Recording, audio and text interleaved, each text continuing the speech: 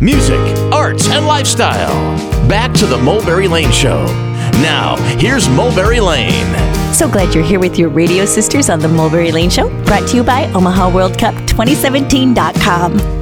Well, the New Yorker dubbed singer-songwriter Catie Curtis folk rock goddess, and you can pick up Catie's latest album, While We're Here, dropping February 3rd. Now, Catie is touring now through August on the final outing tour, and like many in the creative industries, she's looking at the landscape of new opportunities and reinventing her musical career. Catie Curtis here today, folk rock goddess her own way, yeah.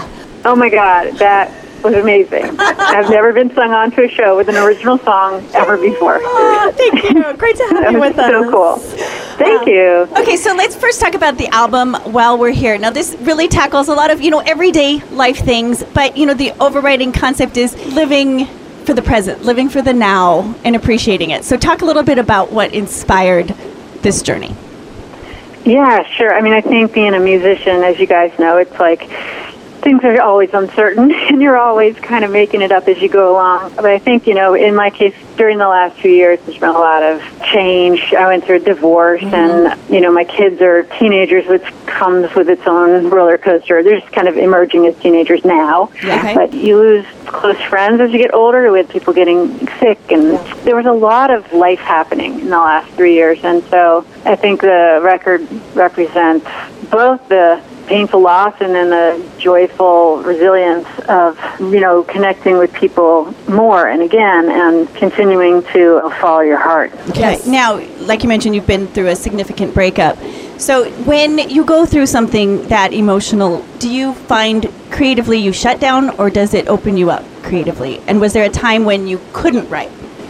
It actually really opened me up, and I'm never the kind of writer who songs come easily to. I write as a practice, like, okay, I promise myself that I'll sit down at the piano or the guitar for, even if I just say a half an hour before I do anything else that day.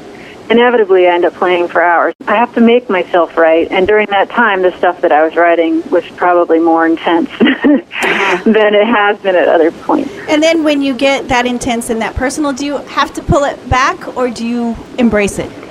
With this record, there was a lot of carefully worded lines.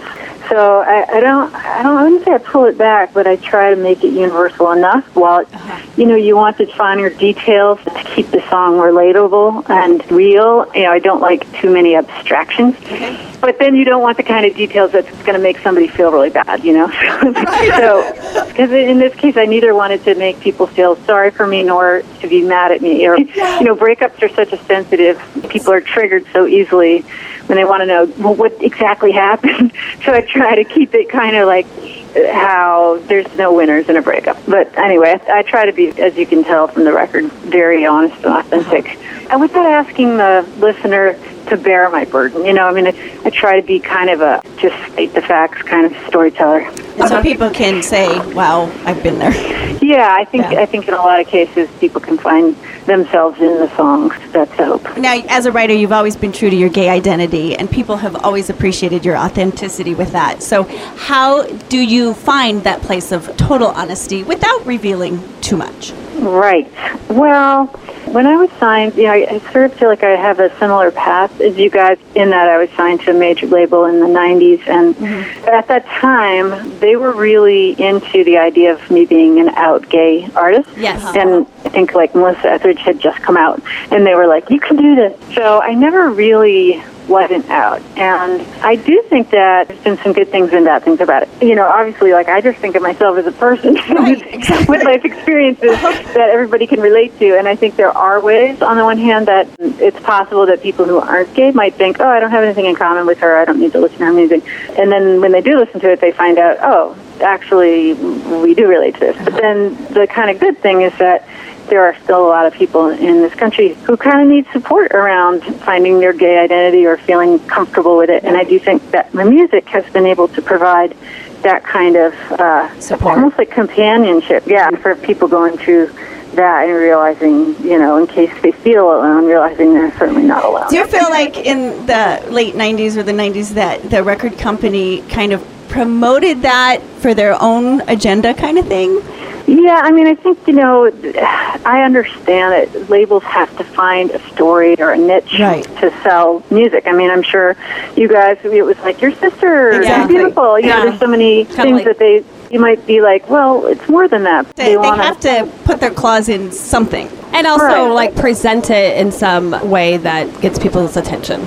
Right, you have to differentiate yourself. And, I don't really have a problem with the fact they did that. It would have been worse if they were like, you have to be in the closet. Exactly. Yeah. But I do think that because of how our culture is still evolving, it becomes a bigger part of my identity than I probably would have liked it to be. In that, it's not really anything I can control. That's singer-songwriter Catie Curtis here on the Mulberry Lane Show. Make sure you join us next weekend. You'll hear more of what Catie has to say. And in the meantime, check out her brand new album, While We're Here.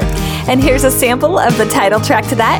We'll be right back with Rick Emmett, formerly of Canadian rock band Triumph. A truck spilled a whole load of cranberries across the Sagamore Bridge. No one died, thank the good fairies. Now I got some in my fridge. Commuters waited in traffic, got out of their cars to see. They let the ambulance through, cheered the clean